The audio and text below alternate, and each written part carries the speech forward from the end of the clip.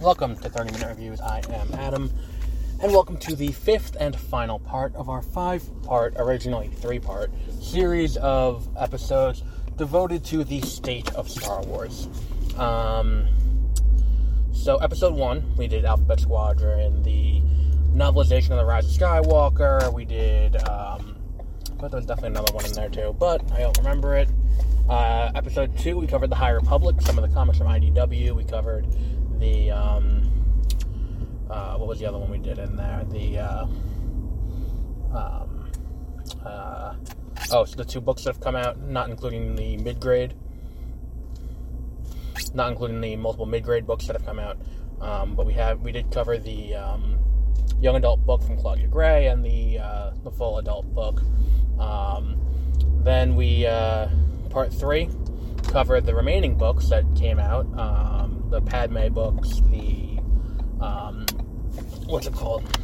I forgot what the other one was. The Thrawn book, and then we looked at the future. The Thrawn book coming out this year, some of the other High Republic books that are coming out this year, and the, what's it called? The new Padme book that's coming at the end of the year, and the since-canceled Mandalorian book. And now in part 4, we looked at The Mandalorian, and what they did over there, as well as the end of the, the end of the Clone Wars, with Season 8 of the Clone Wars on Disney+. And now, this episode, we're going to look to the future. What do they have coming down the pipe for the world of Star Wars? I'm going to start out with The Bad Batch, coming out next month, a little over a month from now. On May 4th is The Bad Batch, which is a spin-off of the Clone Wars about the clones that were introduced in the titular Bad Batch episodes of of Season 8 of the Clone Wars, the final season of the Clone Wars. They were introduced. Now these characters, this will be a a spin-off of the Clone Wars, but not the Clone Wars Season 8, but we'll see what happens from there. I'm pretty excited to see where they go with this. I believe, if I remember correctly, that Fennec Shand is going to have a role in this, played by actress from the, actress in the TV show, Ming-Na Wen. So it'll be interesting to see where they go with this. This is going to take place between episodes 3 and 4. There's also the Captain Cassian Andor live-action show about about Diego Luna's character from Rogue One. It's a prequel to what he dies in Rogue One, but it's a prequel about how he got to where he is, because he was a defector from the Imperial Army. That is currently filming. I don't think that's going to make this year. I think it's going to come next year. I don't think we have an official release date. Same goes for the other one, Kenobi, which is also taking place in episodes 3 and 4. A lot of news about this, with Hayden Christensen said to be reprising his role as Anakin Skywalker, probably in a Force stream. It is possible that Obi-Wan and Anakin could face each other one more time, because it would be, in character for Anakin to be seeking out Obi-Wan, considering that he knows Obi-Wan's still alive after episode 3, because they fought, and Obi-Wan did the inhumane thing, cut off 2 of his legs, 1 of his arms, and lit him on fire, and then was like, alright, I loved you like a brother, but go rot. So it's an interesting thing to see what they're going to do with that. I heard they were casting young Luke for that, and when I say young Luke, I don't mean Sebastian Stan. Young Luke, I mean young Luke as in, child Luke, which could be good. And that's the one I think I'm most excited for going forward. There is also The Acolyte, which is from the creator of Russian Dolls. Takes place toward the end of the High Republic, and it's supposed to be the catalyzing event that transitions the era from the High Republic to the era of the Republic we are in at the for the Skywalker saga, the Twilight of the Republic era. which is pretty interesting to say the least. It appears more and more as we go on between the Afra comic that's currently ongoing and what's going on in Marvel's comic and IDW's comic and what's going on in the books themselves, that the Dragnir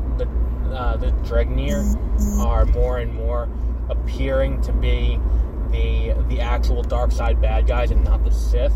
And if you don't remember from the episode a few back, they are the kind of like dark side version of Ents from Lord of the Rings.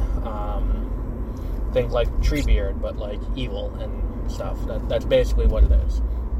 And if you're curious about why I'm referencing Lord of the Rings so much, because I'm reading the books currently. I have finished Fellowship of the Ring and The Two Towers, and I'm about to start Return of the King after I finish up what else is on my reading list currently. There's a system to the madness. So that's another cool thing that's coming up. Then there is, in terms of movies, we know Taika Waititi is doing a movie. We know that Rian Johnson's movies are still there, but they're not priority one. They are still in like pre-production, early stages of like writing, plotting out the story, and getting an idea of what they're going to do. They're still being worked on. Rian Johnson self-confirmed that. Then there was the only movie we have confirmed is the next one on the schedule, which I believe is 2022, and that is the Rogue Squadron movie with Patty Jenkins directing. I think it's a great choice. I think Patty Jenkins as a director is phenomenal. And if you give her a chance to really stretch her legs and do whatever you want, that's a really cool idea, as long as she's writing the script. Because I think a lot of the problems we get into when we get to Star Wars is that the writer and the director aren't always on the same page. And in cases where they are, they're not doing... Okay, let me rephrase this. The writer of the movie doesn't necessarily collaborate with the story group. And then on top of it, they won't... The writer, if it's an independent writer from the... what's it called? If it's an independent writer from the... what's it called? From the director, they're not always on the same page. And that's how you end up with, say, Solo, where Lord and Miller end up getting fired off the movie because they weren't doing exactly what Kasdan wanted.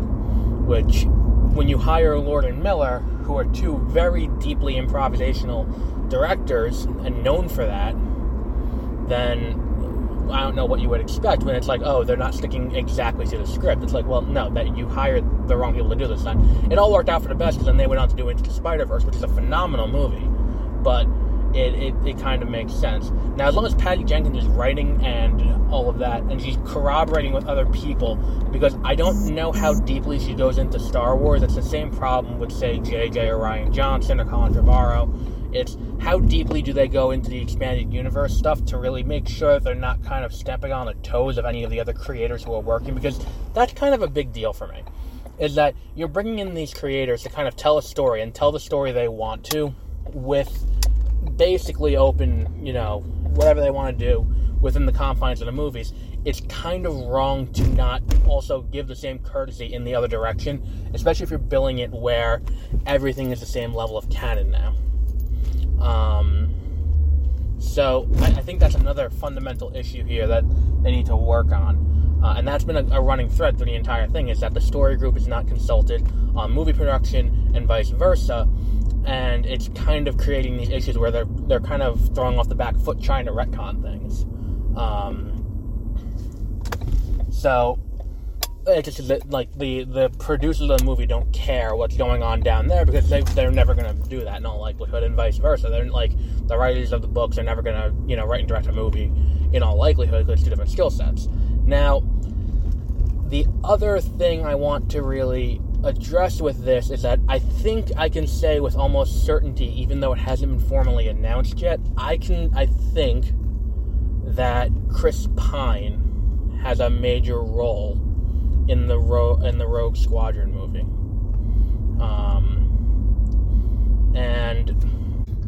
And let me explain why.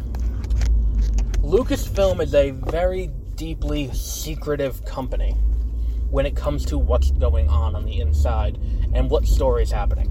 Now, it's to the point where we, the audience, don't know what's coming because, they don't want us to know until we're seeing the movie, for better or for worse. But at the same time, they were highly secret about the fact that they're doing the High Republic. Think about it. That's a virtually inoffensive thing they're announcing, and look at the secrecy that went into that. I mean, that alone should tell you what we're dealing with. Yet, during the press tour for Wonder Woman 1984, which is Patty Jenkins' most recent movie prior to Rogue Squadron, and I think that Rogue Squadron's an odd choice, especially considering Rogue One is also a movie. I don't know. But if they're letting her do whatever she wants, she says, I want to do a Rogue Squadron movie, then that's a good sign. If they said, we're doing a Rogue Squadron movie, and now let's find a director that's going to mash into that pretty well, and let's do Patty Jenkins, it's a little bit less reassuring, but I still trust Patty Jenkins enough in her decision-making to make a good enough movie. But that said, Chris Pine on the press tour was talking about how he's heard about what's going to happen in the Rogue Squadron movie, and he's very excited for it. Now, considering how secretive everything is, from the audition process to the production process to the entire, movie-making production process, for lack of a better word, it doesn't make sense for him to have that much information. Even when you hear auditioning, people auditioning for Star Wars, they don't know the names of the characters they're auditioning for because it's so secret, and they can't tell anyone who they're auditioning for, or there are so many NDAs that get put in to this process for Lucasfilm that I don't believe that Chris Pine would be given that much information without having a role in the movie.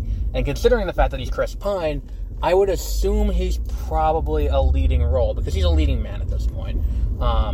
His role may be more supporting in Wonder Woman and Wonder Woman 1984, and not so much a direct, he's not the number, he's top billed, he's the top billed man in the movie.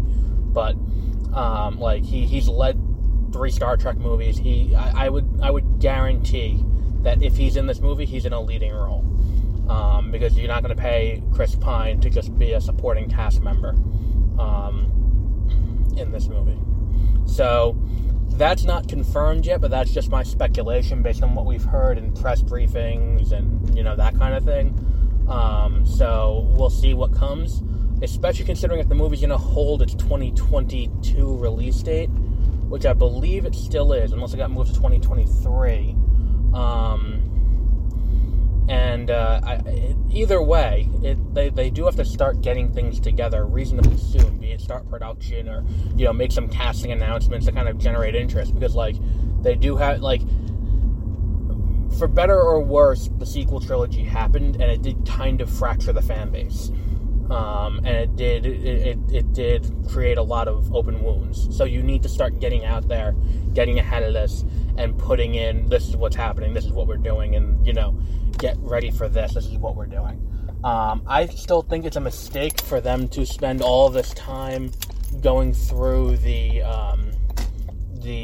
original trilogy era.